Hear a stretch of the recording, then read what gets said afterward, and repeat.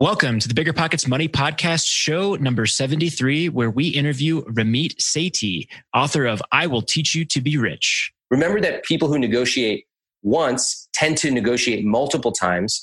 And remember that it's not as scary as you think. It's just a skill. You can learn it. There are actual words and processes to use. And it is one of the best things you can do to increase your earnings. It's time for a new American dream, one that doesn't involve working in a cubicle for 40 years, barely scraping by. Whether you're looking to get your financial house in order, invest the money you already have, or discover new paths for wealth creation, you're in the right place. This show is for anyone who has money or wants more. This is the Bigger Pockets Money Podcast. How's it going, everybody? I'm Scott Trench, and I'm here with my co-host, Miss Mindy Jensen. How you doing today, Mindy? Scott, I am over the moon about today's guest, Ramit Sethi. Most of our guests tell their story of their journey to financial independence.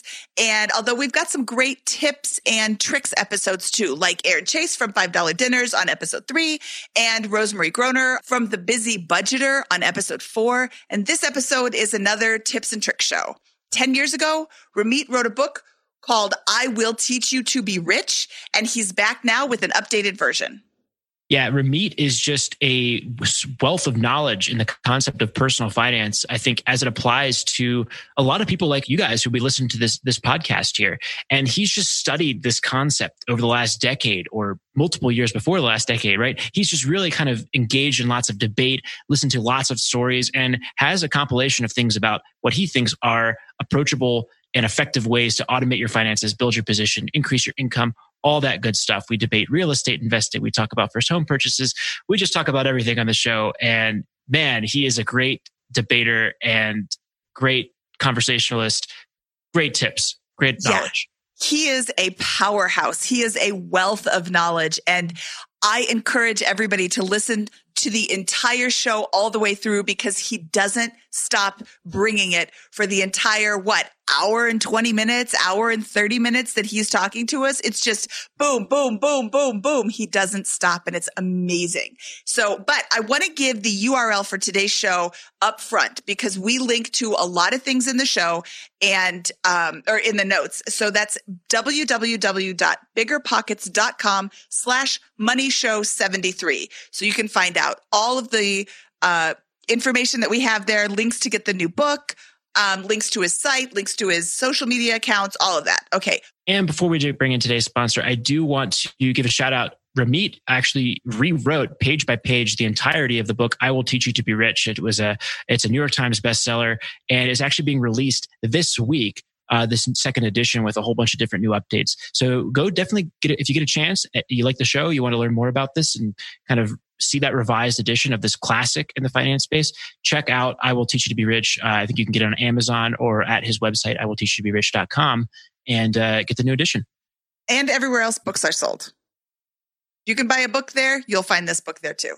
Becoming a Navy Federal Credit Union member could help you earn more and save more. Take advantage of competitive rates with their certificate options, or start saving for that next big money milestone with a low minimum deposit. Add money at any time and watch your savings grow. Thanks to flexible terms, you can use Navy Federal's savings options for all kinds of goals, short or long term. Considering a big home improvement project, maybe a live-in flip, or feeling ready to consolidate some of that high-interest credit card debt, you could borrow up to 100% of your home's equity with a fixed-rate home equity loan with zero closing costs, or easily borrow as you go with a home equity line of credit. Both options could help make life's big expenses much more manageable. To learn more, visit NavyFederal.org. At Navy Federal, members are the mission. Navy Federal is insured by NCUA, Equal Housing Lender. Membership required. Terms and conditions apply. Loans subject to approval. The dream of owning a vacation home can be daunting. From finding the best guests, to the maintenance, to organizing the cleaners after every guest stay. With Vacasa, they make that dream into a reality. As a full-service vacation home management company with vacation homes in key destinations across the U.S., they know a thing about how to make owning a vacation home easy and profitable. On top of proactive property maintenance visits by professional local teams, a hospitality-driven booking platform, and around-the-clock support, Vacasa earns homeowners an average of 20% more revenue from their vacation homes. Vacasa is always thinking of ways to simplify the vacation home owning experience by putting your home to work for you. If you're looking to make more from your vacation home, work with the reliable property manager, and finally have peace of mind, partner with Vacasa at vacasa.com/biggerpockets. That's vacasa.com/biggerpockets. Deciding how to invest your capital can be extremely challenging, especially when the market is constantly changing. That's why it's never been more important to partner with a company that has a great track record. The BAM Capital executive team has successfully navigated through the Great Recession, COVID-19, and the current interest rate environment while delivering maximized returns to their partners. BAM Capital is a trusted multifamily syndicator with over $1.3 billion in transactions, delivering a historical average of over 35% IRR with an average hold period of 3.5 years. BAM Capital has consistently paid preferred return distributions for over 50 consecutive months, has not lost limited partners capital, and has not called capital past the subscription amount. BAM Capital's disciplined investment strategy is targeting undermanaged institutional quality trophy assets throughout the U.S. heartland for accredited investors who are looking for generational wealth building or monthly income opportunities. Their offerings target cash flow stability, capital preservation, long-term appreciation, and accelerated tax benefits. Join BAM Capital's over 1,200 investors across 44 states and get started today at bamcapital.com. Again, that's bamcapital.com. Ramit Sethi, welcome to the Bigger Pockets Money Podcast. How are you doing today? I'm doing great. Thank you for having me. Thank you for coming on. I'm super excited about your book. What's your book called again? It's called I Will Teach You to Be Rich, the second edition. Second edition. I Will Teach You to Be Rich. What does rich mean to you? You know, when I started out thinking about money, rich to me was being able to order an appetizer when I went out. Because when I grew up, we didn't order appetizers. We ate out maybe once every 6 weeks and only to places we had a coupon for. And we would never order an appetizer. So that was my dream. My other dream, which was a very modest dream, was that when I moved to New York, I would be here in the hot summers and I would take the subway if I had to go to a meeting. My dream was to be able to eventually take a taxi without ever having to think about the cost. Very modest dreams. Now that my business has grown and, you know, we have 1 million readers a month and all that stuff, I think my dreams have gotten a lot bigger. And rich to me is only working with people who I respect and like, never having to make a bad decision because of money, and being able to travel for a month every year and travel without looking at the price tag of any hotel or any flight, and being able to really sort of integrate my family as we travel. So for example, taking our parents on part of our honeymoon was a big thing for my wife and for me. So that's what rich is to me, and being able to do meaningful work. But I think it's different for everyone. That's why I call the book, I Will Teach You to Be Rich. Your rich is different than my rich, and that's perfectly fine. Love it. I think it's interesting that you just stated rich as an emotional concept. We get that from time to time on this, but I always struggle to, my desire at all times when I'm talking about the word rich, wealth, financial freedom, all that kind of stuff is to put a number on something around that.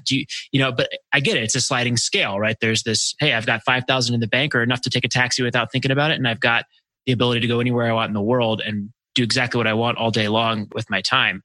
How do you think someone who's maybe in a middle class income, maybe earning $50,000 to $100,000 a year, living paycheck to paycheck, what should their kind of definition of rich be, or what would they stand to gain out of learning to be rich from you? Well, first off, if you're living paycheck to paycheck, the simplest answer is that you should just get out of that cycle, right? If you're living paycheck to paycheck, there are things you can do. I have something called the CEO strategy, which is called cut costs. Everybody knows that internally, but they waste their time cutting costs on meaningless things like lattes. Cutting back on lattes is like the worst advice ever. $3 a day doesn't even add up to that much. Plus, you feel guilty. It's the one joy you have in the morning, and you don't even do it. So people waste their time, their limited cognitive resources focusing on $3. Why don't you just stop that and focus on the big areas you can cut? Negotiating your salary. That's an example of the E part, which is earning more. That's another thing most people don't think about. So they're like, oh, I got to cut back on like the type of paper clips I buy. But they forget that there's a limit to how much you can cut, but no limit to how much you can earn. And then O is for optimizing your spending. So I think for most people who are in that paycheck to paycheck situation, the first thing would be to start putting aside some savings every month. And it doesn't matter if it's $20, $200, $2,000. The most common objection to that is people will be like, there's no way I can cut back anymore. And I'm like, okay, I'm being polite, but in my head, I'm like, here we go. And trust me, I love these conversations. So I say, okay, well, what have you tried? They're like, I tried everything. I'm like, tell me. They're like, I like try to eat out less. I'm like, okay, that's cool. And what else? Well, I mean, there's nothing else. I mean, I could cancel my phone service. They went from eating out less to canceling their phone service. Like that's the extent of the thought that's gone into it. So there are things that can be done that are on a big scale. There are also things like calling up the subscriptions and using the scripts in my book, literally negotiating your fees down. And those fees accumulate, right? They're accretive. So you're not just saving $10 a month or $50 a month. It's going over years and years. So that's the first place I would say, Scott, to get out of that cycle. Before you can look ahead and talk about financial independence, you need to be having some money being saved automatically every month.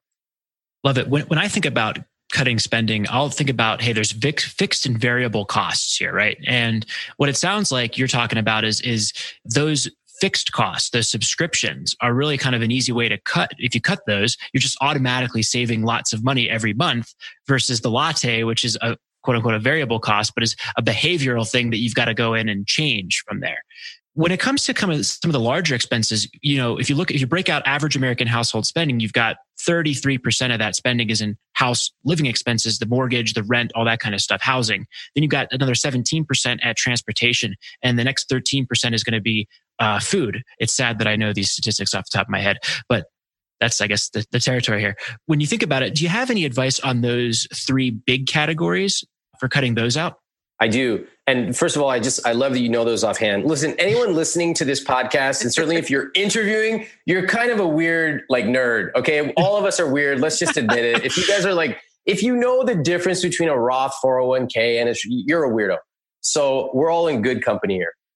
I think that I really like to be conservative on the big items. So I have something I call the tripod of stability. And for me, I really want to be stable in where I live, what my employment and my relationships, just like pure stability. As an example, I moved to New York 10 years ago. I've lived in the same apartment ever since. My net worth has increased during that time, but I stayed. I'm perfectly happy. It's a great place. I'm good. My computer, 7 years old. It works. It runs. It might sound like an airplane, but it works. But what that does, being conservative in those areas, allows me to be very risk-seeking in others. It allows me to invest aggressively. It allows me to take risks with my business and also to honestly just splurge on the things that I love. So I would say that if most people actually followed a few simple formulas when it came to their spending, they would be in really good shape. Here's some simple formulas I have. I want to have a 1-year emergency fund, cash. That's a little bit more aggressive than most, but I like it. I want to have a no debt policy overall. And if I do use debt, it would be maybe for a house. And if so, I would start with 20% down minimum, if not more. And I have several other rules that I use that are very, very conservative. Though if you follow things like 28% of your pay for housing, if you just follow those basic rules, you're going to be in a really good conservative position. What happens is most people overspend on the big things. They forget to account for the phantom costs. And then they wake up one day and they're like, where's all my money? Well, the money you can't find, you spent it 6 years ago in a poor decision you made. I love that concept of the 1-year emergency fund in cash, and that how you applied that thinking to, hey, that allows me to take risks in other areas and be much more aggressive. So does your investment portfolio reflect a very aggressive outlook, given that you have a large cash cushion there? Is that how you're structuring things? It's actually a backwards bending curve, because once you start off, in general, if you're young, you're slightly more risk seeking, but there's a new billboard that's going around in New York and it says, be better than average. You should actually be average and you should be happy with it. Oh, be better than average. Of course, I want to have a better than average relationship. I want to have a better than average bicep, but actually in investing, you should be perfectly happy with 8% returns. It's great. The real problem comes when you try to get 18% returns. And then 16 years from now, you realize, oh man, I really wasn't as smart as I thought. So the backwards bending part happens as you become wealthier, you actually cut down on your risk. There's a great story about Susie Orman. She recommends people have, simple index funds, et cetera. And then one reporter in the New York Times asked her, how much do you have? She said, I have about $25 million or so. They said, where do you invest it? She said, I put $1 million in the market and I put all the rest in bonds. And everyone in the personal finance community was outraged. Oh my God. Oh, why would Susie Orman tell everyone bonds? Well, Susie Orman has 24 million reasons than you to put her money in bonds. She already won the game of personal finance. So once you win the game, you don't have to compete at the same growth levels as other people. Therefore, I'm risk seeking in my business, but in my investments, I have a very stable, roughly 70-30 portfolio equities. And it is, I wouldn't call it aggressive. I wouldn't call it conservative. It's slightly aggressive. That's it. It's average. It should be average. Exactly. Yeah. Love it. Where do you keep your 1-year emergency fund? I split it out over multiple savings accounts. Okay. So I have like a variety of different savings accounts. People who want to maximize the FDIC insurance will use a thing called Cedars or a variety of other services, and you can just split it out over any high interest savings account. By the way, one thing that I hear people making a common mistake about is they rate chase. They're like, what's the best savings account that's going to get me 0.02% more? And I call that a $3 question. Most people spend their lives asking $3 questions. You need to be asking $30,000 questions. Or once you become more financially successful, $300,000 or $3 million questions. If you take a $10,000 balance and you count, a 0.2, 0.3% difference, you're talking about a few bucks a month. It's nothing. We shouldn't even be talking about this. You need to pick a good account, stick with it, move on. There's no more optimization you need to waste your time on. Yeah, I love that. I totally agree with that concept. And I think I'd even apply it at scale to investing, right? People are always like, hey, what should I do? Should I invest in stocks, bonds? Should I keep this here or there? And they're talking about $5,000, right? And the answer is no, you shouldn't be focused on investing your $5,000 and trying to eke out extra return. You can think about it, but be average. And you need to get to $50,000 or $100,000 in terms of your investment liquidity, because that is when the returns actually begin to have significance. That's when it becomes a $3,000 question instead of a $3 question. I completely agree. I'm so glad you said that. So I had a woman write me an email. I have an email list at iwillteachyoutoberich.com. We have 400,000 or 500,000 people on it. And I email multiple times a week and I read every response, and it's very dynamic. So you'll hear from me a lot. Try to send out some awesome stuff every week. And I once asked people, what is something you should be doing more of? You claim is really important to you, but you just aren't doing it. And the answers were very typical. They were, what do you guys think that the answers were? Invest more, eat less, save more money. Bingo. All those. Call mom more often, things like that. So there was a woman who wrote me, and I was really struck by her response. She said, I keep dreaming about going for a run 3 times a week, and I never seem to be able to do it. And I wrote her back and I said, why not just go once a week? And she wrote back and said, why would I run once a week? That doesn't accomplish anything. And I thought to myself, how interesting. This woman would rather dream about running 3 times a week than actually run once a week. And that's exactly what people do with their money. They would rather dream about being a millionaire or being financially independent or FIRE than to actually say, you know what, I'm going to put $100 a month into this account. And then I'm going to ratchet it up to $250 and then $500. So my message to people is, look, dreams are great, but all that really matters is what did you do yesterday and what are you doing tomorrow? And so behaviorally, if you're on top of it, you're going to end up living a rich life. If you're not, then you're going to leave it up to chance. All right, on this is related obviously to personal finance and getting rich, but the more in the concept of personal development. What do you do to keep on track with these goals? Or what do you encourage people to do to stay on track with their goals? Do you have like a goal setting system or some sort of thing in your mind there? Or is it just... No. Okay. So first of all, I think for a lot of people, especially in the FIRE community, there's a lot we can talk about when it comes to FIRE. But one of the key messages I want to encourage people to do is once you get your basic system set up, it's not magic. It's just math. You know exactly your debt payoff date if you have debt. You literally know it down to the month and year. You know the exact month and year that you will become a millionaire or whatever your crossover point is. So sitting there running another Monte Carlo analysis is not going to change your life. In fact, you need to turn off your spreadsheet, turn off Excel. You need to live your life outside this spreadsheet. Okay, that's it. And what I find with the FIRE community in particular, there's a lot of great things, and I'll highlight those as well. But I think there's some problems too. And one of the problems is that at a certain point, it becomes very addictive to play with cell E62 because there's a lot of control. You know, E62 is never going to turn its back on you. E62 is never going to require your emotional intelligence to go up. E62 is very logical, and the FIRE community loves it. Well, guess what? E62 is the same as it was last week, last year, etc. So you have a plan. Why do you need to spend more time on it? You need to actually develop the muscle of living outside the spreadsheet.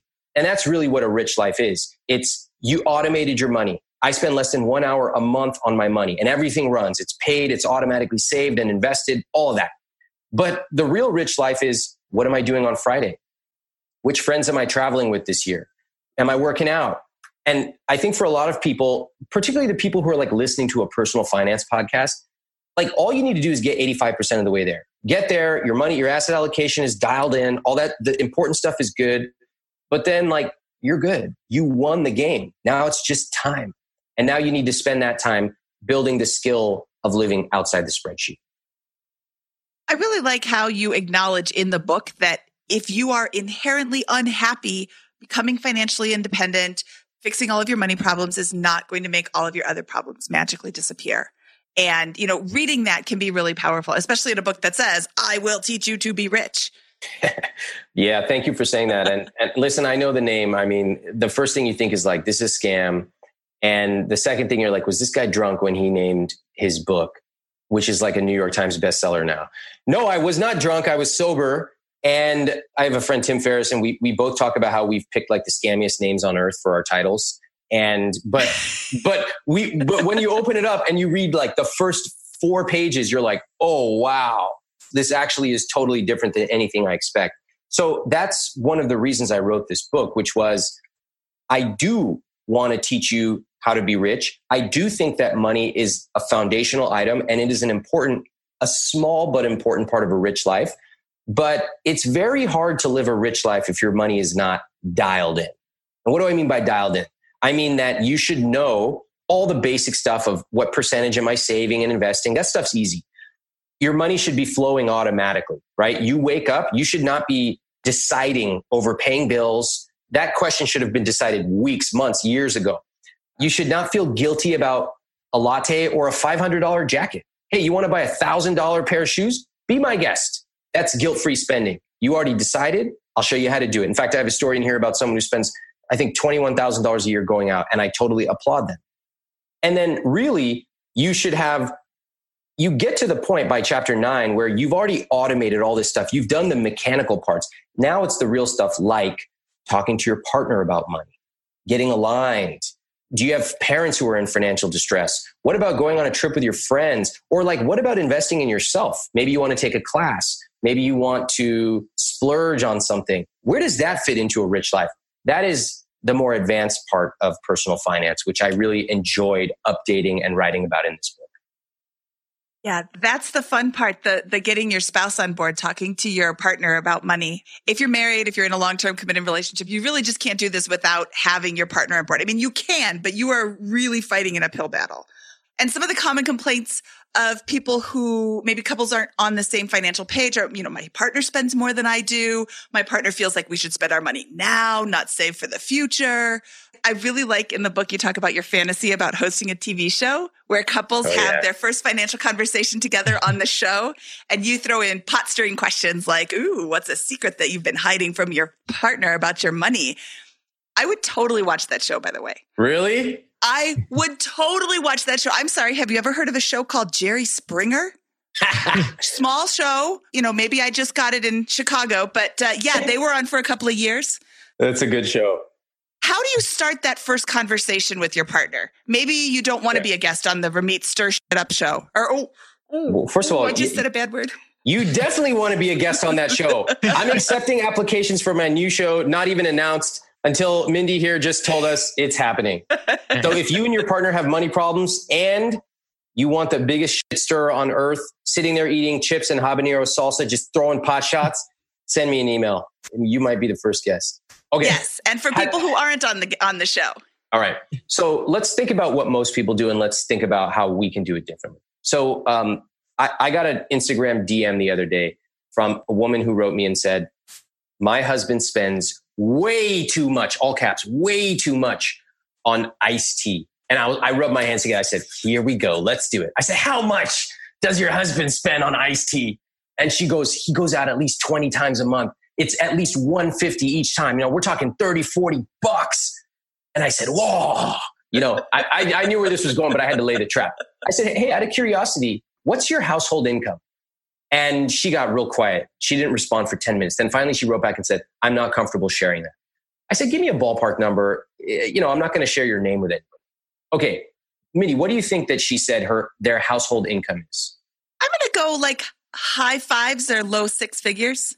Okay. So let's just say 100K. And Scott? Yeah, I would go with that 80 to 120K. Yeah. 80 to 120. Okay. The answer that she gave me was $600,000. Oh my God. What does he do? Now, well, they live in New York. Probably works in finance. So now let's just take this example because it's interesting, your reaction. First of all, the psychology is exactly the same, whether they make 100K or 600K. A $30 monthly expense is meaningless. It's literally a rounding error. So it doesn't really matter that they earn 80 or 600K. It doesn't matter. What's the psychology going on here? The psychology going on is that she has a money value that you can make iced tea at home. And I would be willing to bet her parents raised her saying, we don't do that kind of thing here. There's no need to eat out, etc. I know because I was raised in a similar household. Her husband's money perspective is probably very different. Okay. And what happens is they are both speaking at this tactical level, the level of you do iced tea. And by the way, if we looked at her expenses, I'm sure we could find something that she's, quote, wasting money on. That's what they're focused on. They're fighting a ground war. When in reality, they both need to reframe themselves. Instead of infantry, they're generals. They need to be having the strategic conversation and move 1 or 2 levels up. The questions that I would start with would be, first of all, I would pick something that we could do together. I would say, to my husband or wife or boyfriend or girlfriend, I would say, you know what? I really want to get better at money. And I'd love to pick up a book. This book's coming out, I Will Teach You to Be Rich, or whatever book. Would you be down to read it with me? I think it would be a really fun exercise. Okay, so let's just go through the decision tree. If your partner says yes, now you can go through it week by week. And I would encourage you to both put some skin in the game. Maybe for chapter 1, your partner writes the notes up. Maybe for chapter 2, you write the notes up, right? Make it something where you're both not consumers, you're actually producing.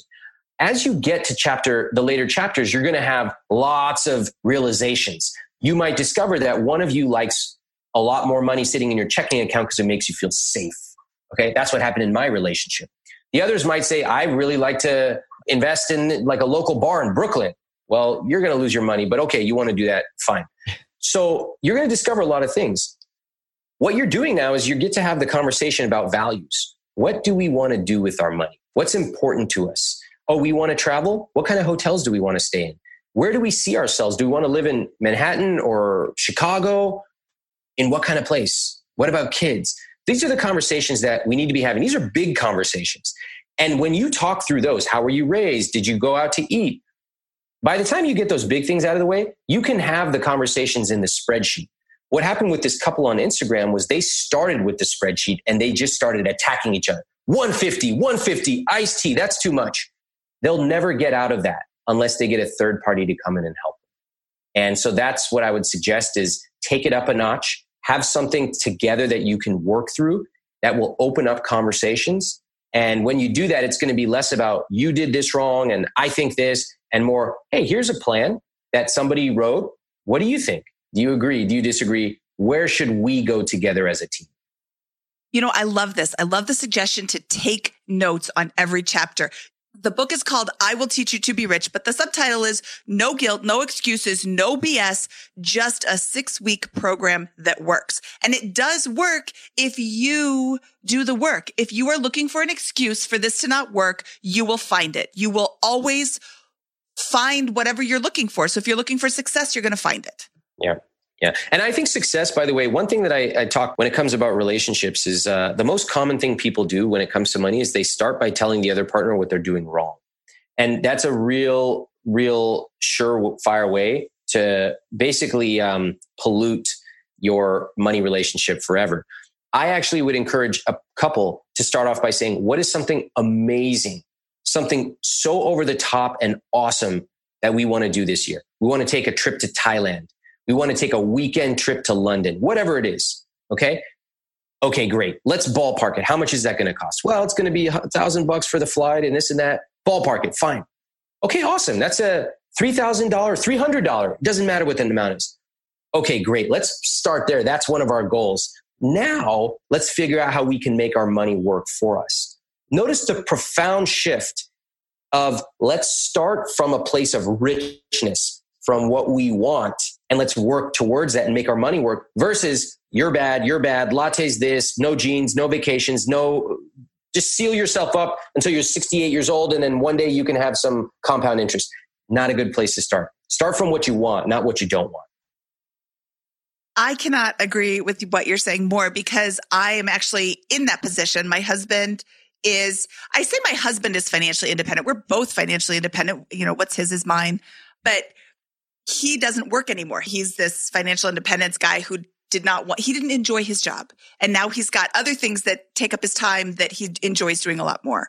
But he actually just wrote a post a few weeks ago about how he wishes he would have done things differently because it was this like mad dash to the finish line. Yeah. And then, it could have taken an extra year to get here and that would have been okay too. I would have had more enjoyment in my 30s if I would have just stopped to smell the roses. And it's not just a fun thing to say. It's actually something that you should really be doing. Yeah. So this is what I was talking about with FIRE. I do want to talk about the thing that I love about FIRE. My absolute favorite thing is anything in America that gets people to save more, I'm a big fan of. Okay. We got a horrible savings rate. And what I love about FIRE is they came along and said, 10% savings rate, 20%, screw that. Let's do 60. And they just blew the barn doors off. It was amazing. Now, for most people, we've all seen the comment threads when there's some mass media piece, everyone's like, that's impossible, inheritance. And I actually think it's inspiring. I thought I was doing well. And then they come along and make me realize there's always another level. I love it. So when they did that, I thought it was absolutely amazing. And guess what? It did get some people thinking like, hey, do I really need to be spending on all this stuff that I don't really care about? Let me get conscious. Okay. So I love that. I will say that it attracts a certain type of person. And that person tends to have certain things in common. They tend to be hyperlogical. They tend to have the wherewithal to change their lives, right? If you're going to have a 50, 60, 70% savings rate, you're willing to make some sacrifices, which is amazing. But I would also say there's some troublesome things in FIRE. And those are that there's a lot of words like people saying, I'm unhappy at my job. And if you just go to the financial independence subreddit right now, at the top 30 posts, there's people using words like anxious, hate my rat race job, want to get out, can't wait for the weekend. Those are not the signs of a healthy financial decision-making framework. That's simply the sign of somebody who does not like it, and humans don't like pain, so they want to get away from pain. Now, I would, you ask the question, well, why don't you just get a better job? And the answer is always blown off. I don't want to do that. I just want out. Well, what are you going to do when you finally achieve FIRE? I'm going to sleep. What kind of answer is that? I'm going to sleep for the rest of it? What is that? I would rather people say, you know what? I don't know that answer right now. But I'll tell you what, I'm really unhappy. Here are the steps I'm taking. I'm going to look for a better job. Maybe I find it, maybe not. In the meantime, I'm increasing my savings rate. I'm also taking a couple of classes. I bought a couple of courses and some books, and I'm meeting with my friends every Saturday morning. Who knows what FIRE will look like, but I'm setting myself up for success when I get there. That is a much healthier perspective than I hate work. Work is not for me. Get me out of here and I'll save 80%. And then one day after I take a long nap, I'll figure it out. So I just want to call out this. There are lots of pluses to FIRE. Anything that gets you to save more and be conscious, I'm a huge fan of. But I also want to make sure that people study who they're taking their advice from. If all the people around you are unhappy at their jobs, saving 70%, spending 2 hours a night in their spreadsheet, that might not be the role models you want to follow. Yeah, I'll chime in here because a lot of what you just described kind of, I think, describes me when I first started in this FIRE thing. So I worked my first job at literally the worst company to work for in the United States of America. I got that ranking. Wait, what is it? Insider. Oh, you can look that up afterwards. Yeah, I don't like to publicly disparage anybody. But anyways, yeah, I was very unhappy at that role. I didn't want to do that long term, and I discovered this concept of FIRE. And I remember after I discovered FIRE, I cut everything. Right, I stopped spending basically any money. I made my lunch every single day.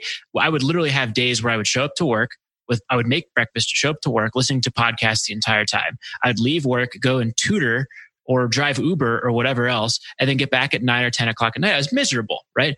That lasted for 3-6 months. Then I got a new job at this startup called biggerpockets.com and really started loving my work from there. But I literally went through a phase that you're describing of this all out thing because I was so afraid and stuck in my old position. And I have this, and so I can completely relate to that, I think, unhealthy obsession with FIRE for that first year, maybe year and a half, 2 years of my journey towards FIRE. That was kind of the piece there. Yeah. That said, that did allow me to save up a lot of money and make some of those first big investments that kind of propelled my position forward. Totally agree on both counts. And thank you for being so candid about that. I think it's amazing to hear people who have gone through the process. And, I have a concept I want to talk about called hot to cool. So I gave a talk yesterday, actually at a Business Insider, and there are 50, 60, 70 people in the audience. And I asked them, like, what are the words that come to mind for you when you think of money?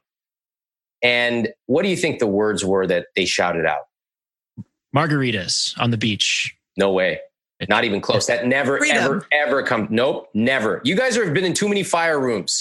Okay, I'm going to tell you, no one ever says those answers. It's always the same. Anxious, nervous, overwhelmed. Is it too late? Confused, stupid. All negative words, okay? This is average Americana. When you ask normal people, not FIRE nerds or fat FIRE, lean FIRE, none of them, just normal people, that's how they think about money. And so just think of the words they're using. Overwhelmed, anxious, confused, stupid. Those are hot words. They're very hot. They're emotion. If you think of a scale, they're really hot, right? They're like boiling over. We were testing a fitness class for many years, and people would tell us, these were people who were trying to lose weight. And we studied the psychology quite a bit of people who struggled with their weight. And they would tell us these heartbreaking stories. They would say, I sit down at a restaurant, there's a plate of nachos in front of me. They would say, it's like I'm fighting a demon. And the demon is trying to convince me to eat the entire plate of nachos, right? They're literally fighting a battle every day of their lives. That's a hot emotion. Now, what I told them in the first week is by the end of this program, your emotions will go from hot to cool. Cool means you can see a plate of nachos and you can say, you know what? I feel like having a couple nachos. I'm going to have it. Or, you know what? I'm not in the mood. I'm good. Similarly with money, you know what? My savings rate is 12%. I think that's pretty good. I'm good. Or, you know what? I feel like I had a really good year this year. I'm going to increase my savings and I'm going to take half of it and go spend it on something. I'm good. Cool. Okay. FIRE has a lot of hot emotions. Hot. And that's not healthy. Hate my job. Depressed. What's that canonical famous thing? I built my savings, but I never built my life. Okay. I think that when you go look a little bit at sort of the fat FIRE side, I would say there's slightly healthier psychology there. Now, I get that fat FIRE is earning way more money. I get that. I read all these different subreddits. But you will see that people are not saying, oh my God, I hate my life and I want to retire. No, they're much cooler about it. They're like, you know what? I have 2 kids in private school in Connecticut. And so this is what it's going to take. So I've decided to work extra and da da da da. I want everyone listening, whether you're FIRE, fat FIRE, lean FIRE, no FIRE, to realize that when you get your infrastructure in place and when you have a healthy mindset and psychology around money, it shouldn't be hot. Money should not be exciting. It shouldn't be dramatic. It shouldn't be fun. It should be boring. You should log in maybe once every 6 months and your real life is outside the spreadsheet. So if you find yourself like listening to a gajillion podcasts, except this one's okay. You guys can listen to this every day, please. This is the best podcast ever. But I agree. If you're listening to like 30 FIRE podcasts and 50 FIRE blogs, like you have a larger problem. Get the FIRE stuff right, but then flex the other part of your muscle, which is living outside the spreadsheet. Yeah. And I think it comes down to that savings rate. Automate your savings rate, automate your investing program, and you're going to be on track to achieving FIRE or whatever it is that you consider to be rich in a pretty short amount of time, right? It's not that hard. Especially if you can get it up to maybe, let's call it 30%. Love it. If you get to that kind of range, you're going to be on track. I like to get more aggressive. We'll obviously continue encouraging you, the listener, to be more aggressive than that 30%. But I like it. It shouldn't be stressful after you get to a certain point. Yeah. Once you have a year of runway or a year of savings in the bank, life is good. You're going towards fire, and it's a matter of how fast. And you're right. Like, how much do I want to give up of my life in order to get there a year faster? You know what? Right? When my wife and I started talking about money, I think that having frameworks and general rules are really good in life. For example, I mentioned some of the rules I have: 1 year, no debt, etc. Some people have rules about, like, I wear the same thing every day, right? Some people have those rules. Some people have rules like any flight over 5 hours, business class. One of the things that I talked to my wife about, which I had to remember to compromise, because I haven't had to compromise on money in the last 20 years. Now I'm married, so I have to talk about it, and we have to go through it together. And I've been learning that lesson, which has been very humbling. And I said, you know what? Here's how I feel about it. As long as we're doing a savings rate of roughly 20 to 30%, the rest of it in general is good, right? Yes, we need to keep an eye on expenses, et cetera. But if we're hitting that number, we're in a good place. And, we don't have kids at this point. So I said, I'd like to actually be higher than that, because we're in a really fortunate place, dual income, no kids, all that. So that took some talking through, but I totally agree. If you have a few key numbers you're hitting correctly, 20 to 30%, 28% of your pay for housing, et cetera, you're in a really good place. And all of a sudden, it's not that hard to gain a substantial amount of money. Love it.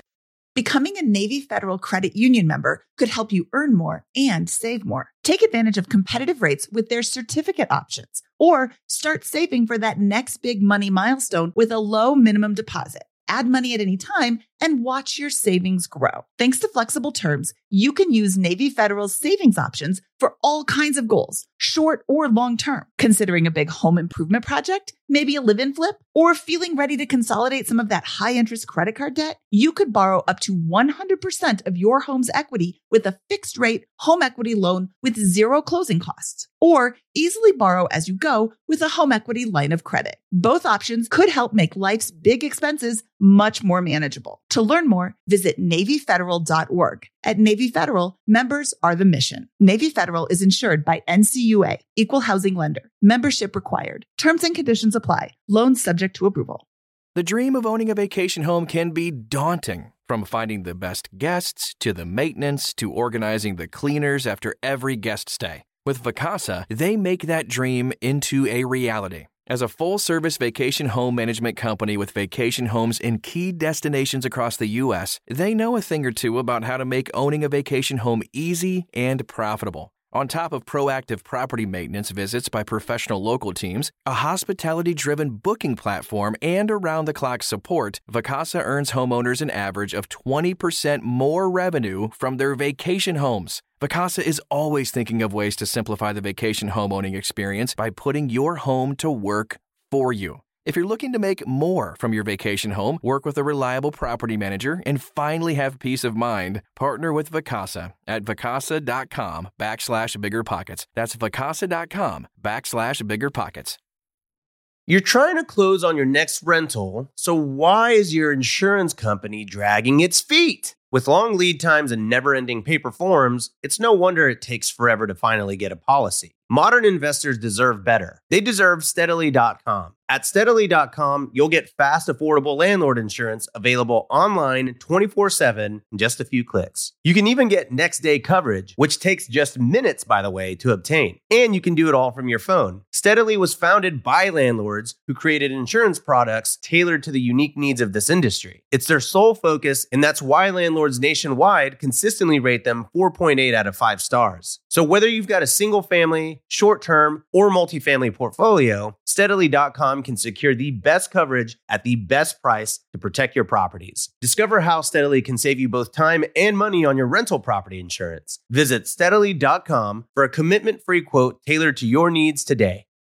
You're busy building your retirement accounts and emergency reserve, but what about life insurance? Getting life insurance today means you'll have peace of mind so that if something were to happen to you, your family can cover expenses while getting back on their feet. The best time to get a policy? Now, since life insurance rates typically increase as you get older. But don't worry, with Policy Genius, you can compare life insurance quotes from America's top insurers in just a few clicks. Already have a policy through work? It may not offer enough protection. With Policy Genius, you can find life insurance policies that start at just $292 per year for $1 million of coverage. Some options offer same-day approval and avoid unnecessary medical exams. Their award-winning agents work for you to find the policy that best fits your needs. Save time and money and provide your family with a financial safety net using Policy Genius. Head to PolicyGenius.com to get your free life insurance quotes and see how much you could save. That's PolicyGenius.com.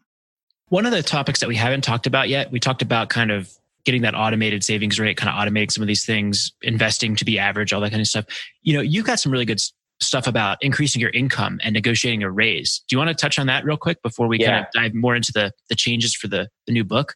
Yeah. So I've become known, if you Google around for like Ramit Sethi negotiation advice, or you subscribe to my newsletter, I send you a bunch of scripts, word for word scripts. Now, first of all, Americans hate negotiating. You guys are scared of picking up the phone to order from a restaurant, much less going in and talk to your boss. And it's so funny. You talk to Americans, negotiating. What am I going to kick in my boss's door and demand money? I'm like, who said you have to do that? Where'd you come up with that?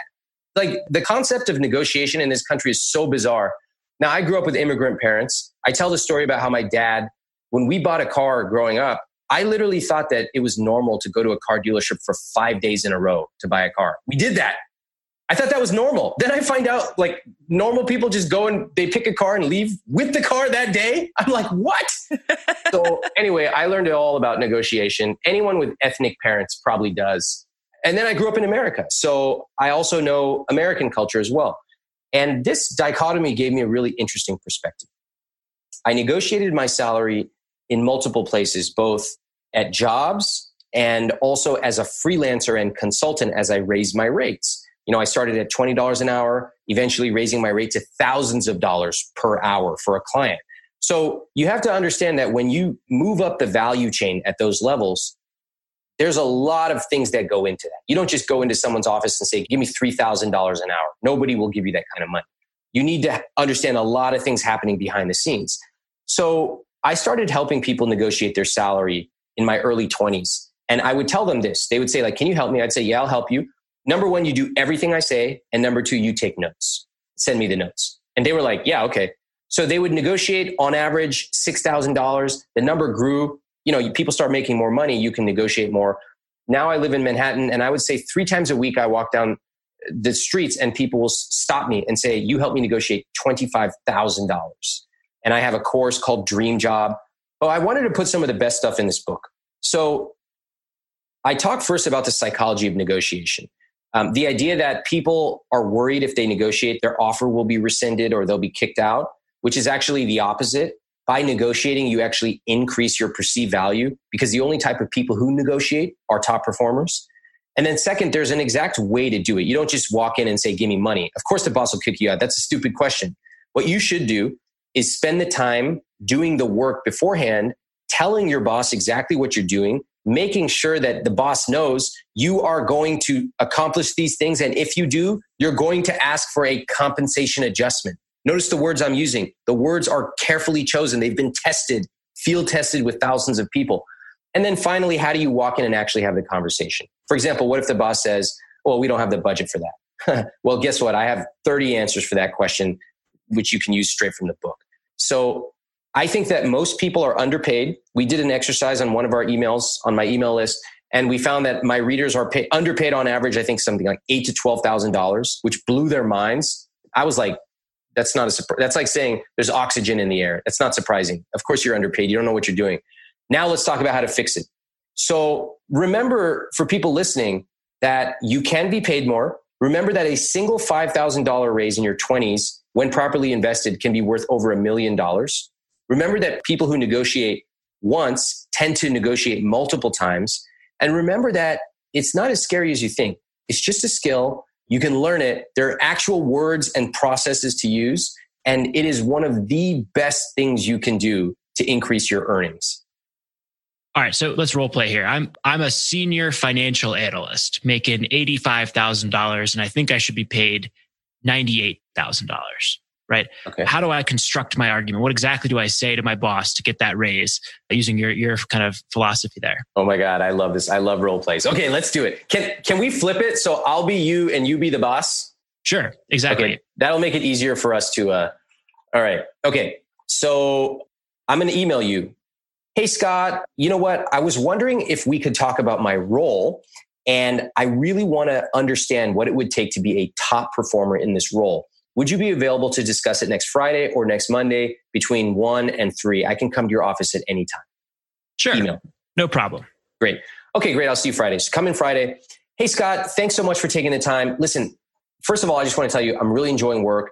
I've been working on XYZ project. We're ahead of goal, feeling really good about it. Now, the reason that I wanted to talk to you was I want to understand what it takes to make your job easier and also to be a top performer in this role.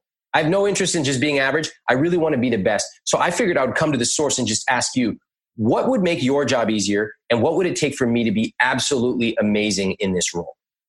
Sure. So I need you to, put together our pro formas, our P&L, make sure that we're spot on with our predictive analytics and what our pro forma financial statements and our budget's going to look like next year. I need you to help our team compute the ROI of various ad hoc projects, like the return on investment of projects like this new blog post that we're going to be putting out next week, put in those types of infrastructures, those sorts of things. Okay, amazing. So this is super helpful. I'm taking notes, by the way. So just so I understand, you want me to get the pro forma to you. It sounds like that would be a typical part for this role. How could I do that in a way that would be exceeding expectations? Would it be getting it to you, say, a week early? Yeah, I think it would be getting it in on time and getting it in early, and then working with the people who are actually going to be operating against that pro forma. So this is what I do for my regular job, right? So you're really good at this role play. I want you to put together this pro forma, and then work with the stakeholders that are important for each of the revenue and expense categories, and make sure that they are driving performance against those things, and giving me kind of reports on that and your opinions in that from that. Okay, I love that. So just so I understand, no one has given you these reports before, right? It seems like it's up to you to have to go through it yourself and then figure it out. So exceeding it would be me doing the work for you and taking that off your shoulders. Is that right? Absolutely. Okay, great. So that's number one. And then we do the same thing for number 2 and number 3. And I'm just going to do one other thing. Scott, I totally understand this. Help me get some numerical targets here. So I get it into you 7 days early. Okay, great. But what else? Help me understand, because right now it seems like a lot of process, which I will do, but I want to know what number I can be working towards. Sure. So in this case, for financial role, which would be a support function for the business, right? How are you helping the rest of the team make cases for increased investment, increased budget, increase is in what the resources they have available so that they can actually expand their targets and drive results faster than before? Show me what that looks like in terms of the amount of return you think you can help facilitate. Okay, so I'll tell you what I'm going to do. I'm going to go talk to John. I know that he was in this role 4 years ago, and I'm going to ask him what he would recommend, and I'm going to come back to you with a numerical target. Mm-hmm. It helps me really work faster and better, and I will get you a quality score that we can measure against. How does that sound? That sounds perfect. Okay, great. So if I do the following things that we talked about, X, Y, and Z, it sounds like that would be not just average, but excellent performance. I just want to make sure I'm not putting words in your mouth. Is that correct? That's absolutely correct. Okay, because that's what I want to do. I want to exceed expectations. I don't just want to be average. And if I exceed these expectations, let's say in the next 6 months, by the time we have our next discussion, at that time, one of the things that I would ask for you is that we have a discussion about a compensation adjustment. We don't have to deal with that right now, but I just want to put that on the table so that we can discuss potentially having it later. Would that be okay as well? I'd love that. Okay. Well, thanks so much. I'm going to send you a summary of this in email, and I'll keep you updated every week. Thanks so much, Scott. Okay, let's pause here and just diagnose what happened. First of all, what did you notice, Scott? Well, I noticed that I had to kind of define what outperformance looked like for this person, right? And then that gives them a solid target to go after, right? So now I kind of said, okay, what do I want in addition to what I'm currently getting? Right. But that's really important because you're the boss. What I think is outperforming might not be the same that you think is outperforming. I might say, oh, okay, I'll have this to you 6 weeks early. And all you wanted is a week early. Great. I look like a better hero when I outperform your outperforming. But you made him. I love that because, yeah, you're exceeding your own expectations just by doing your job.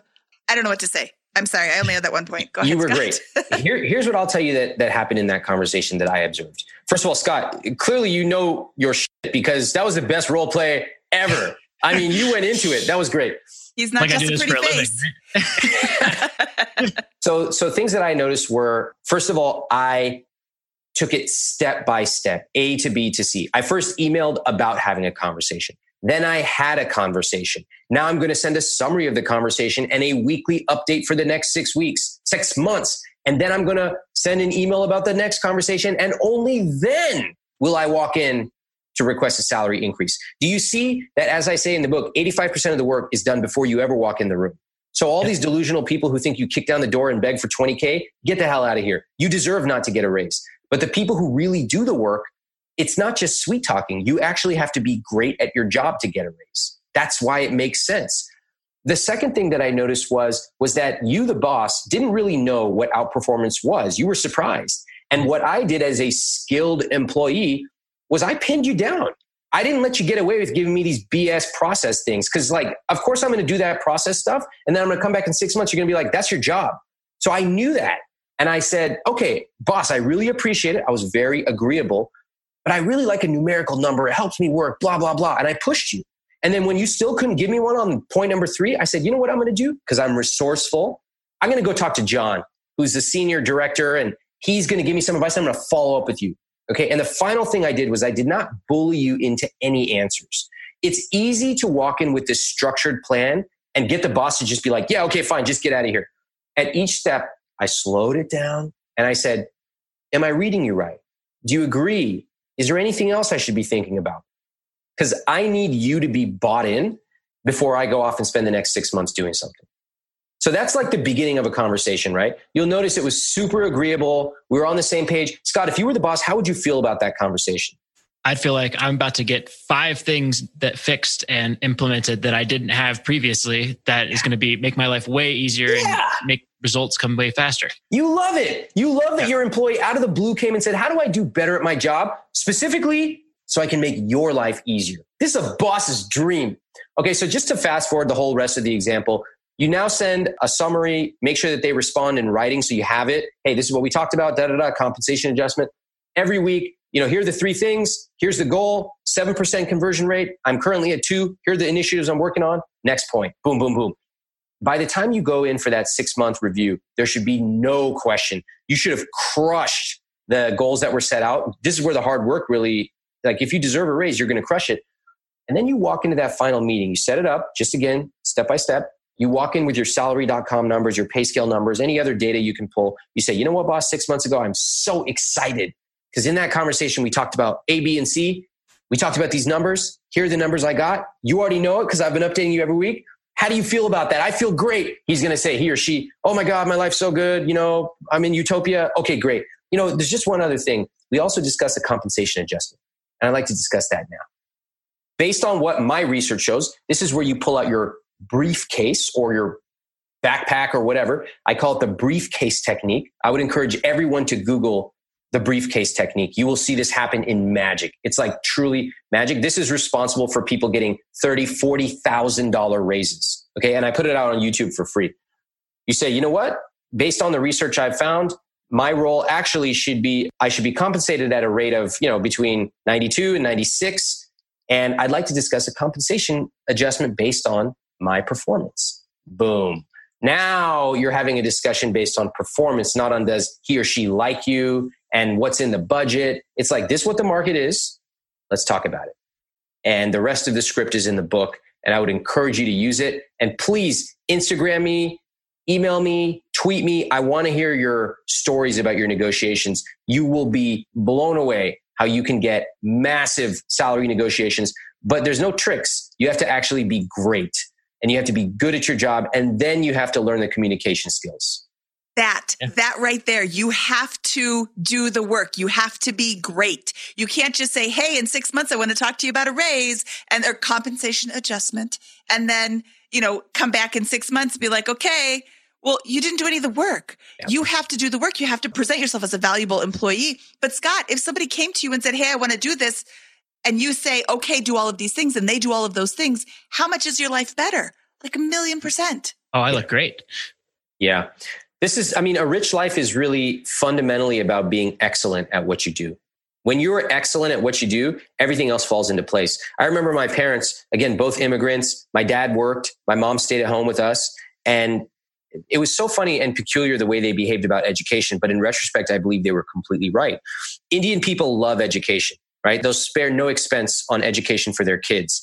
And I can think of one specific example where my parents, like, we really did not have a ton of money. When we went on vacation, it was driving. My mom would pack lunches. We would stop on the side of the road, eat, and go down, drive to LA and visit family. Like, we hardly ever stayed at a hotel as a family, ever.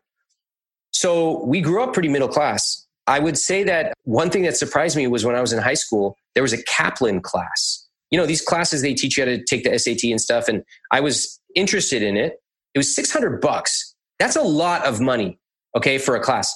My parents said, no problem. And I don't know to this day where they had the money or found the money from, but they would spare no expense on education. Well, when it came to college, they said, look, of course you're going to go to college, but we don't have any money, so you have to apply to scholarships. And I'm a systems guy. I talk about this in the book. I built a system to apply to 65 scholarships and pay my way through undergrad and grad school. So they really taught me a lot about that. What was amazing was their nuanced understanding of psychology, which was be good enough to get into a great college, and the money will take care of itself. So be excellent first, and the money will take care of itself. And I think for all people, whether you be FIRE, whether you want fat FIRE, whether you just want to take an amazing trip to India or Thailand, like, if you're excellent at your job or your business, if you're excellent at your savings rate, your investing, your allocation, all the rest of it falls into place. But that excellence is really the core foundation of it. Love it. It's just like business too. Like, hey, what is your customer? Your customer's your boss. What do they want? How do I serve them as well as I possibly can? And if I do a really, really good job, I'm going to be indispensable, right? And 100%. I love it. It's great. Great philosophy. Okay. So Ramit, let's talk about your book. You originally wrote, I Will Teach You to Be Rich in 2009, and you've updated it for 2019. What is different in this second edition?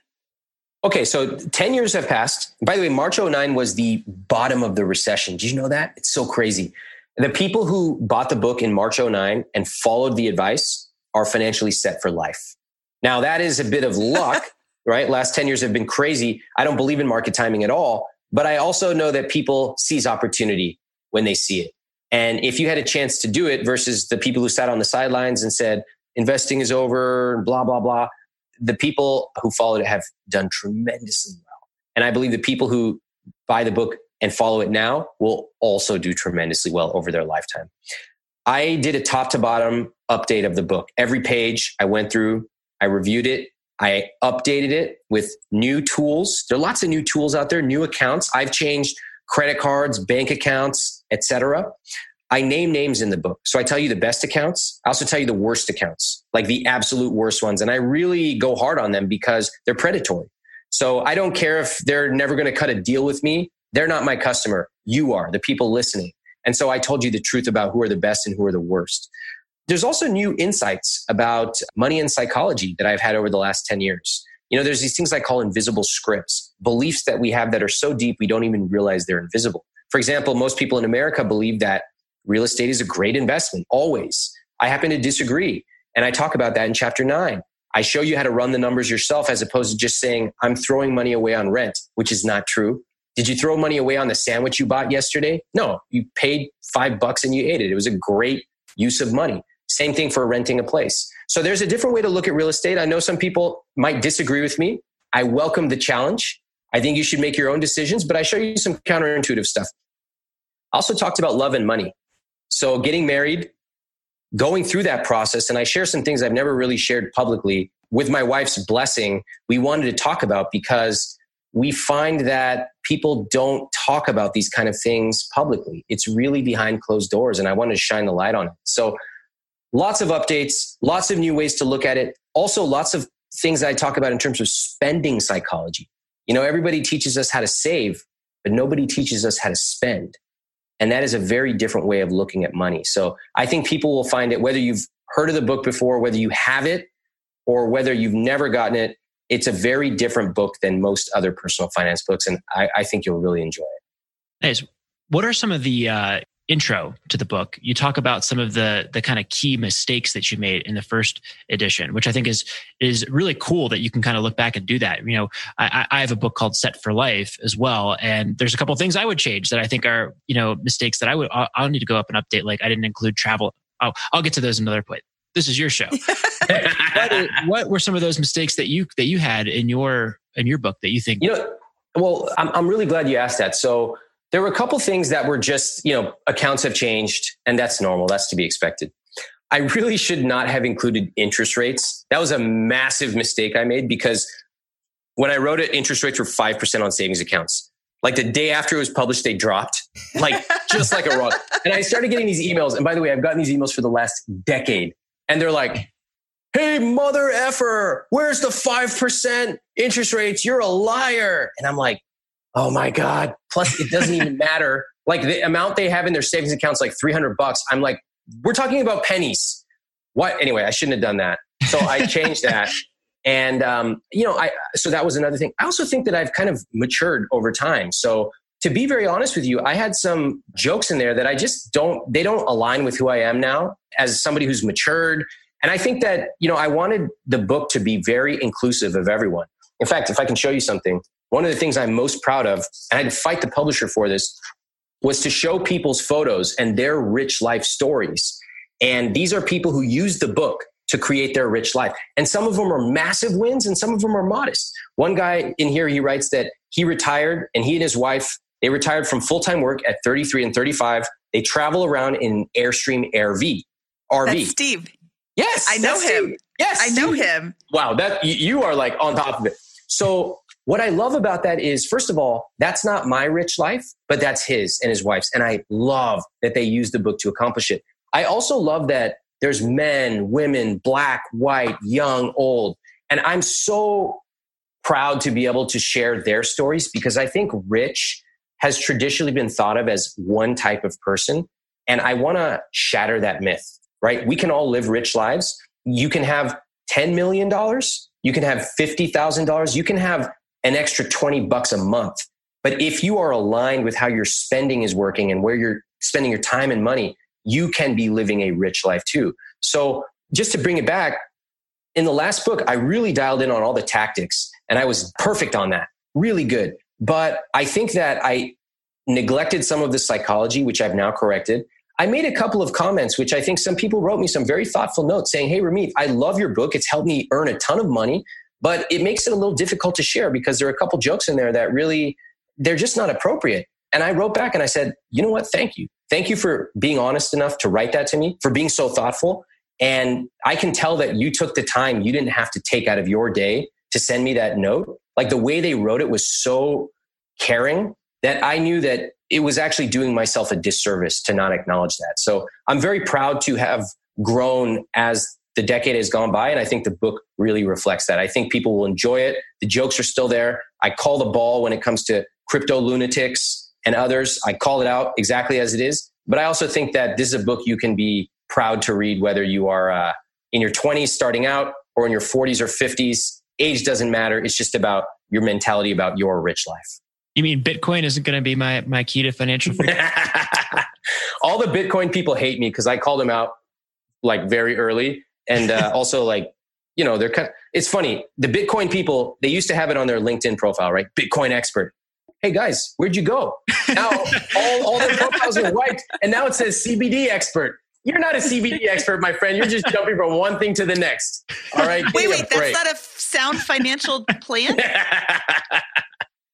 Remember, my favorite moment in the whole insanity of this crypto phase was when Kodak released Kodak Coin and their market capitalization tripled overnight. I was like, oh, wow, that's what's going to change the fortunes of Kodak. There you go. So anyways. Totally. Oh, my goodness.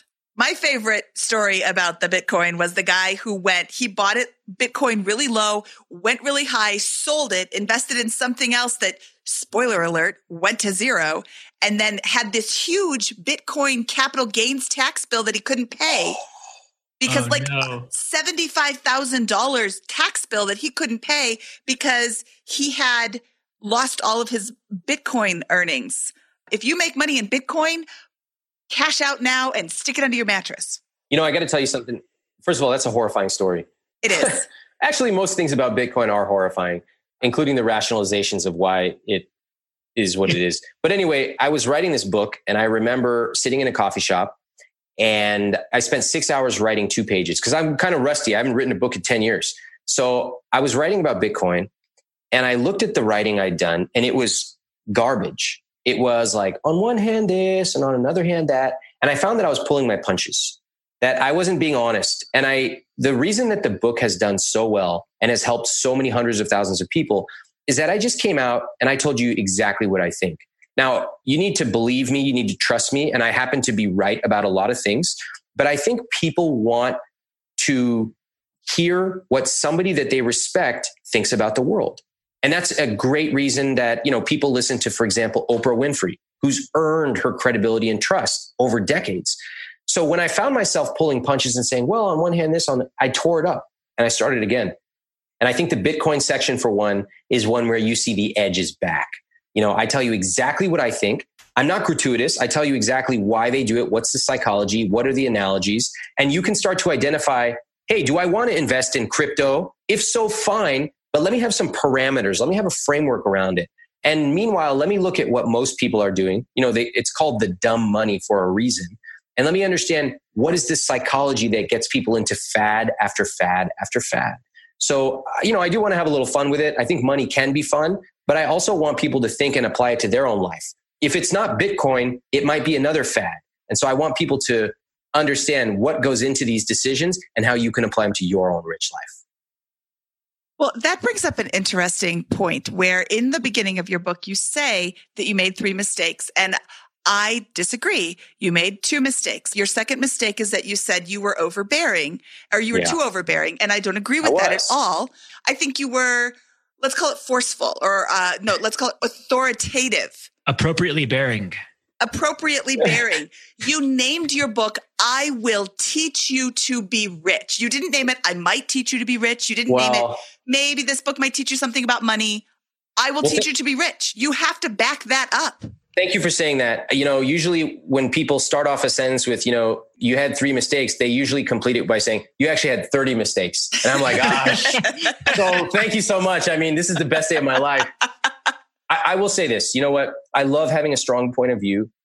If you're still listening to this podcast, if you turned it off, that's fine. I'm not for everybody. And I totally acknowledge that. If you're still listening, I think you're going to find that the book is written exactly as I talk. And when people tell me that, I consider it a compliment because it's very easy to water down your writing.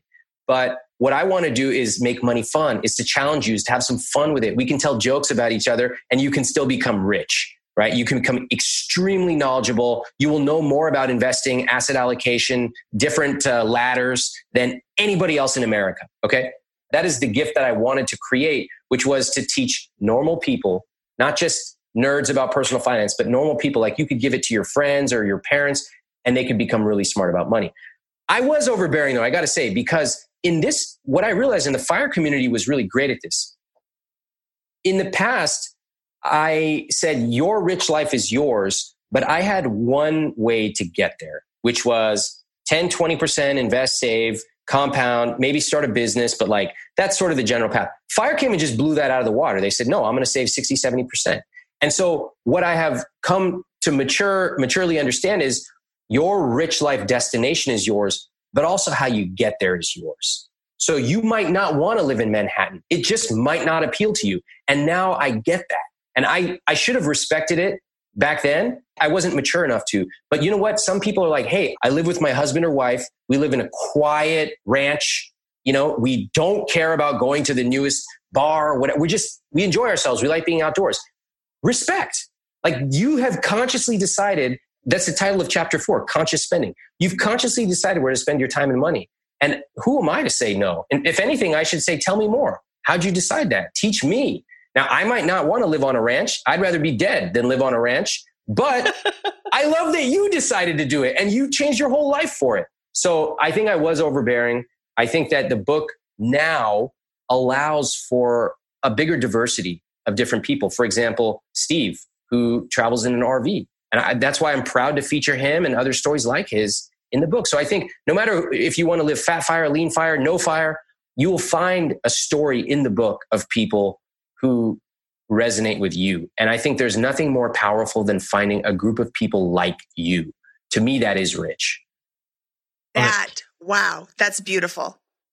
All right. So before we go and kind of get to our famous four and kind of the closing segment of the show, I want to kind of see if you're open to discussing your viewpoint on why you're not a fan of real estate investing. And let's exclude the topic of buying a first home, because I think we probably all have a similar viewpoint on, hey, you probably shouldn't buy the nicest, biggest, fanciest home if you're trying to become rich as a smart investment. But what about rental property investing in particular? What's your approach to that, or how you think about that as a suggested investment asset class for people? Okay, thank God. So first of all, by taking the first house, your primary residence out of the equation, we've now taken out like 98% of the bad decisions that are made in real estate. If you want to invest in a rental property, God bless. I'm all for it. Run the numbers. And I find that people who invest in rental properties are pretty disciplined in general. They're disciplined about cash flow. They speak to other people. They understand their risk tolerance. I love it. The one thing that I would say is a little bit less disciplined about is their overall portfolio.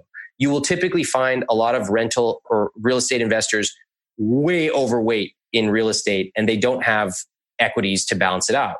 And like you see this because what happens is they start buying, they start to understand leverage, and they start to get better at it. And so they're like, oh yeah, I'm going to like roll my next thing over and get 2 and 3 and 4. Now I'm really cash flowing this and that. It's like, all right, that's all great when things are going up, but like what happens when they're not? So I would encourage real estate investors, not speculators, investors, to diversify their portfolio, to make sure that you've got stocks, make sure that you're thinking about your cash equivalents and all those things.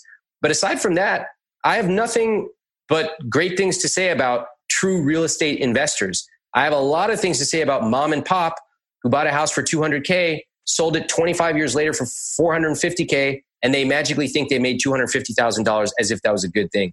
First of all, you didn't make that much. Second of all, even if you did, that's horrible performance. You could have put it in an index fund and made way more. Third, you're intentionally undercounting all the phantom costs, taxes, maintenance, all those fees. But that's mom and pop. We're talking about investors. I'm double thumbs up on them. Okay, got it. And one of the things that I think is interesting about what you said there is people are overweight in real estate investing. I think that that's true for a certain percentage of people, but I think the real problem for investors long-term is that real estate as an asset class performs worse than the stock market as an asset class, unless you're applying leverage in a consistent way. So it's that balance of risk and return, right? Yeah. I listen, now you're like, I want to say that, but I'm in the lion's den here. I mean, come on, I'm on bigger pockets, man. All right, you want to talk about returns? Yes. In general, real estate as an asset class returns way less than stocks. People find it hard to believe. Whoa, what about San Francisco? What about New York? Well, what about the rest of the cities? And also, what about the fact that you can't predict which one's going to go up before it happens? So leverage is a great, powerful concept. Leverage also works on the way down as well. And most people, they just see leverage as this, it's like in Super Mario World, you get the star and you go triple speed. Yeah, leverage is great when it's going well. But the minute it drops, even if it drops 10%, it can be devastating to your returns. The point is not to stay away from real estate always. I've never said that. The point is to run the numbers and make sure you're managing your risk. I think that's a fair perspective. I think if you can argue with that, then you might not think of it as an investment and you might have a religious belief about it. I have zero interest in religious conversations. I think that's a totally fair comment. And to go back to your point about the homeowner buying the place for $200K and selling it for $450 25 years later, the point I'm trying to make is that in the early years of that hold period, they've got a loan and they're using leverage. So the returns are reasonable in those first few years. That's also where they're at the biggest risk, because that's when your market tanks, you're completely wiped out, you're underwater. As you pay it off, you're making no money. You're literally just making inflation at that point down the line. And that applies to investors in rental properties. That applies to homeowners as well. And I think that's the trap that kind of really compounds against the homeowner to a certain extent. Man, I feel like we're best friends here. Like how this is like so crazy. Yes, 100% I agree. See, I'm so glad because I think there's nuance in real estate investing. And what I just have zero tolerance for is this idea that I need to buy a home because if I don't, I'm going to get priced out and I need to do it for the tax deduction. And also like the stock market is gambling. I don't understand it. Like all those are very naive perspectives. If you want to make the biggest purchase of your life, whether it's your primary residence or as an investment, you need to get smart. You need to have understood what a lot of other people did. You should be pretty good at this, borderline expert. Okay. You should be highly familiar with all the terms, and you should seek out disconfirming evidence. If you're only reading sites that are called how to make $1 gajillion on real estate, then you're an idiot. If, however, you're reading pro real estate, anti real estate, you're reading all of them and making an educated decision, then you're going to be in a way, way, way better spot.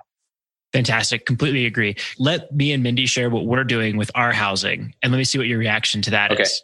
Okay. So I, over the last 4 years, have lived in duplexes, 2 duplexes, right? So I bought a duplex, moved into it, fixed it up, rented out the other half. They pay down the mortgage. And then I have a roommate, which helps cover a little bit extra. So basically living for free after all the maintenance expenses, move out, keep it as a rental property. Mindy, do you want to tell them what you're doing? I buy incredibly unattractive houses. I make them look significantly more beautiful while I'm living in them as my primary residence. And then after 2 years, I sell them. I pay no capital gains taxes thanks to the Section 121 exclusion. And then I do it again. So I'm taking that $100,000 and putting it in my pocket instead of Uncle Sam's pocket. And, I did not fare so well in the downturn. The house that I bought in the beginning of 2006 and was ready to sell at the bottom of 2010 was not the best choice. Yeah. But you've done this 8 times, right? I've done this 8 times. And I'm getting ready to sell the current one for $270,000 more than I bought it for, or more than I have into it. Have you taken anything out over those 10, 15 years? I've only lived in this house it's been 6 years now. But yeah, no, every time I sell it, I take all the money out. I put it in the stock market. Oh, interesting. Okay. And then I put 20% down because I'm not going to pay private mortgage insurance. Good. And then, we cash flow the repairs. At the time, my husband was a computer programmer, so that was a lot easier to cash flow those repairs. Yeah. I mean, overall, one thing that I hear both of you doing is you're very intentional and strategic about your decisions. Also, I hear sacrifices, right? So Scott, you are living in a duplex with a roommate. Okay. That's a sacrifice. It makes it financially very attractive, but very few people would be willing to do that. So I think that's really thoughtful about you. And then Mindy, you're mentioning that you're taking it out, you're putting it in the stock market. So you have a diversified portfolio and you're taking advantage of all minimizing taxes and you're living in it while you're upgrading it. So there's lots of sacrifices I hear and lots of thought. I think it's great. This is to me like the bare minimum of thought that needs to go into real estate. And I know you've only given me the high level, but clearly you know what you're doing. There's a lot of thought. I think that's awesome. I think that the timing issue is one that if I'm playing from a risk mitigation perspective or risk management, I want to be planning for failure. I never want to get caught off guard. So I want to be saying, okay, if my next investment goes down because the market goes down, what am I going to do? I want to have a full playbook for what happens. And I'll give you an example. My assistant created something called the travel protocol. So when I travel, my whole life changes, right? My plants magically get watered while I'm out of town. My email gets handled in a different way. If somebody calls me and needs to reach me immediately, it's all routed different. I love that kind of stuff, right? I love convenience. That's my travel protocol. And if things go bad, if I'm late to a meeting, we have that protocol as well. So I think creating what I call failure expectation, just expect you're going to fail sometimes and make a playbook for it when times are good. That's awesome because then when bad things happen, you pull out the binder, you just read it off, boom. It's like a pilot. They don't learn how to handle a engine failure when the engine fails. They've planned it all way ahead of time. So I think if you do that with your money, you're in a great place. Yes. And I think we can all agree that it is not a wise financial move to live, to save up 40 grand over the course of 5 years and put all of that down on the nicest, biggest single family home you can possibly qualify for and put yourself into a paycheck by paycheck, living paycheck to paycheck situation, which sadly seems like what most people seem to do with these first home purchases, use all their liquidity on that home purchase. But the lender said I could. The lender said I could afford this very, very high price. Yeah. I mean, one of the reasons I wrote this book was that I was so tired of hearing these stories about people being taken advantage of. And my mom was a school teacher for a long time. And towards the end of her career, I looked at her prospectus and I was just mortified. the scams that these investment companies run on California school teachers is truly unbelievable. And, they write it in this like colorful, like a kid wrote it in crayon. It looks like really friendly. And meanwhile, it's just like, if you actually know what the words mean, it's just saying like, we are screwing you left and right. And I wanted to write a book for people so that they knew how the game is played. In fact, I have a whole chapter on the myth of expertise and how all these like Wall Street guys, et cetera, it's like all BS. And I show you these crazy studies you wouldn't even believe. I found some great ones and some new ones too. And what you realize is you can actually be smarter and better performing than all this fancy stuff that people do, but it's actually like really boring. So when people ask me like, Ramit, what's your cool investment strategy? And I'm just like, yeah, I have like 90+% of my portfolios in like index funds. It's like, and I hardly ever check it, and it just like runs automatically. And they're just like, what? Where's the cool stuff? And I'm like, I'd rather be rich than be cool. So there you go. I love it. I'd rather be rich than be cool. And guess what? That's Mindy and I, right? We do the same thing. All index funds, right? Yeah, vast majority in index funds. Well, I'm transitioning out of stocks that we picked that have been really, really good, but they're like outliers. So we're moving into index funds. Every year I have to reduce my taxable income enough so I can pay as little capital gains taxes as possible. That's a story for another day. Yeah, this was fantastic, Ramit. I have really enjoyed speaking with you. Well, me too. Thank you for having me. I mean, I got to say, I love this conversation. Everything from your real estate decision-making to the negotiation role play. Like, I'm so glad we got a chance to do this. Scott is not just a pretty face. But we're not done yet. Okay. You're our new best friend. We still have our famous 4. I'm ready. Okay. These are the same 4 questions and 1 command that we ask of all of our guests. What is your favorite finance book? I love the Boglehead's Guide to Investing. I think it's fantastic. Yes. Yes, that's rest in peace, Jack.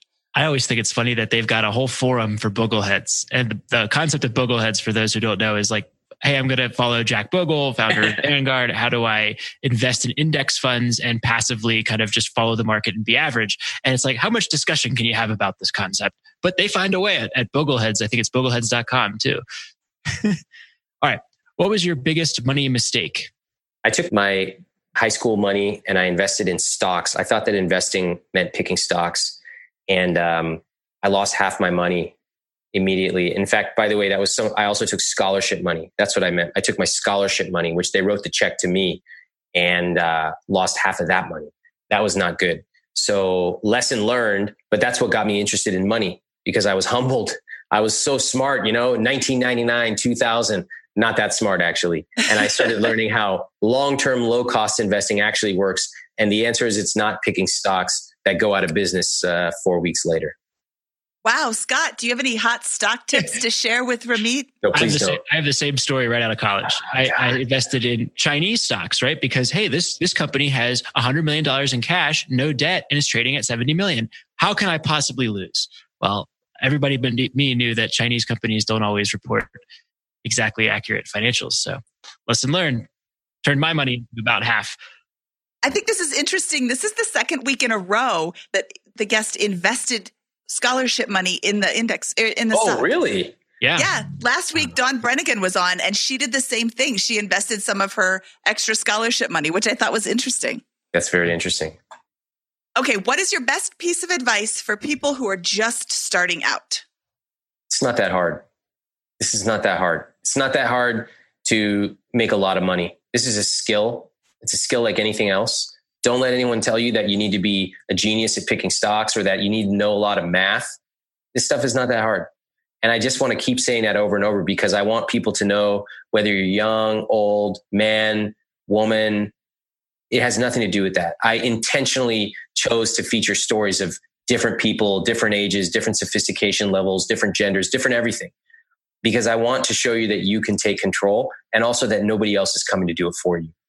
So thank you. I just want to my dream is for the people listening to this to take control. And my real fantasy, besides some of the stuff I talk about in the book, like what would be like for people to listen to this and write me, send me an email. I have my email address right on the back cover and all throughout the book. Please, I'm on Instagram. I read every DM. I read every email. And I would love for you to just send me a note saying, hey, I heard you on the podcast. You know what? Here's what I agree with you on. Here's what I disagreed on. I got your book. I followed it. I did the 6-week program. And here's where I am now. Your life will be completely different in less than 6 weeks. By the way, 6 weeks is for people who are like barely literate. Okay. If you can like spend a little time, you can do this in 3 weeks. And your money will be totally flowing where it needs to go. It'll be in control. And best of all, you'll have a totally different way of looking at your rich life. That's my fantasy, that you send me an email or a DM and tell me what you did. Love it. I love it. All right. What is your favorite joke to tell at parties? If you don't have one, Mindy, I think, has been eagerly anticipating telling a joke here. Okay. Let me try one. I haven't tried this, but I'm going to try it for the first time here. Okay. A crypto investor walks into a... Wait, there is no such thing. That's the best one. Okay. Sorry, speculators. So one of our listeners sent this one in. What nationality is Santa? I don't know. North Polish. Which is now my new favorite joke. Amazing. Oh, dear. All right. Okay. Now are we ready for the command? Yes. Tell me, where can people find out more about you? You can find me on my website, iwillteachyoutoberich.com. We have a newsletter there. We have 400,000 or 500,000 people on it. Love to welcome you on and show you some of our best stuff. I'm on Instagram at Ramit. I'm on Twitter at Ramit. My book is called I Will Teach You to Be Rich, and it is on Amazon, Barnes & Noble, Books A Million. It's at every library and every bookstore there is. And I would love to hear from you. I'd love to connect. I would really genuinely love to hear what you took away from this conversation. There's a reason that I love what I do, and I've been doing it for almost 20 years now. And you can tell I'm as fired up today as I was when I wrote my first blog post in August 2004. And it's because I get to hear from people who listen and read and follow. So that's why I appreciate the opportunity today. We are delighted to have you. Your passion is just outstanding. You're obviously very knowledgeable about this. You love the debate. You love the challenge, which I think is fantastic. And just to piggyback on what you said there, just make sure, I think there's 2 versions I see of the book on Amazon. The one you want is released in May 14th, 2019, not the 2009 version, right? That's the new release. New release, it has a black cover. They took me off the cover because they said, they actually said, look, if you were like George Clooney, we put you on the cover, but they put me on the back cover now. Nice. I was demoted from my own book, but hey, it's good to know where I stand. Yeah, sounds like you have some great advice there. Just kidding. Yes, so we will include links to all of these things in our show notes, which can be found at biggerpockets.com/moneyshow73. Ramit, thank you for your time today. This was fantastic. I thoroughly enjoyed having a new best friend. Thank you, Mindy, Scott. I appreciate it so much. And thanks to everyone listening. Okay, we'll talk to you soon. You guys are great. Thanks so much. All right. That was Ramit Sethi from iwillteachyoutoberich.com. Mindy, what'd you think? Oh my goodness. Did I fangirl too much? Because I feel like I kept it in check okay. But every once in a while, I just found myself like, wow, everything he's saying is so true. I can't believe how amazing that show was. Yeah, I think, this is a guy who has clearly, passionately studied how to help ordinary people build wealth and improve their financial situation for a very long period of time, and really thought through a lot of different scenarios and a lot of the context of different people, the psychology of what they're going through, all that kind of stuff. And, it's a great privilege to get a chance to talk with him and go toe-to-toe with him, challenge a couple of ideas and hear his perspective. And I was amazed at how similar our thought processes were, yours, mine, and his, in terms of building wealth, even given the differences in how we kind of construct some of our arguments around personal finance. He's obviously less fire and more this concept of rich and what that means as an emotional state and a place of happiness, whereas we're pretty mathematical about it. And hey, it's about when your passive income exceeds your lifestyle expenses, at least in terms of financial freedom. Yes, but I really like that he brings that up. If you just doggedly pursue this one goal, what are you going to do when you get there? Yeah. All you have is one goal. Then once you hit that goal, what's next? What are you going to do? I'm going to sleep. Okay, great. That's a day. maybe 2 days if you're super tired. What are you going to do after that? So I really love that he addresses that in this book.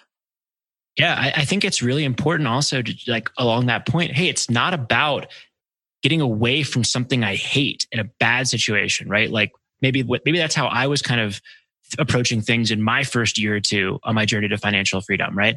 It's about going towards what you want at the end and backing into that and using money as a tool to get to that outcome, right? I think that's a really important point. And I think a reasonable criticism over some sections of the FIRE movement may be inspired for a little bit of the wrong reasons, perhaps at first.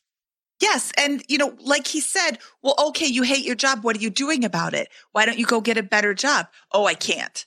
Well, are you looking for reasons to be miserable? I mean, I've worked in not the same company that you did, the award-winning worst company in the world to work for or whatever, but I've worked at a company that I really, really, really hated. I liked my job, but I really hated my micromanaging boss. Okay, maybe it would have been better to go and get a job that didn't have a micromanaging boss. Oh, check. Now I do something that I love to do. I get to do this every day, and it's fantastic. And I've never been happier. And I am financially independent, and I don't have to work, but I choose to because I love what I do. You have to be doing something. I didn't have a hobby. I had kids were my hobby. And, I really love that point that he just continues to talk about all throughout the book. You need to get your life in order. You're going to lead a rich life. He's not teaching you to just have a lot of money. He will teach you to have a rich life by the book called I Will Teach You to Be Rich. Yeah. And what gets me up in the morning every day to do what I do is I believe in the concept of financial freedom as a specific component of that rich life. That's kind of my passion. That's the deal here, right? When you move towards that and live a rich life, achieve financial freedom, whatever you want to call it, that is when I think people have the chance to live up to their potential with these kinds of things, right? That's the advantage of moving towards this goal is you can fulfill, you have greater odds of fulfilling your potential, being happy and making a difference in the world and that kind of thing. So that's my little spiel there. Yep. I think financial independence can walk hand in hand with Ramit's rich life. Love it. Absolutely. This was awesome. Okay, Scott, should we get out of here? Let's get out of here. From episode 73 of the Bigger Pockets of Money podcast, this is Scott Trench and Mindy Jensen, and we are going to go lead our own rich lives.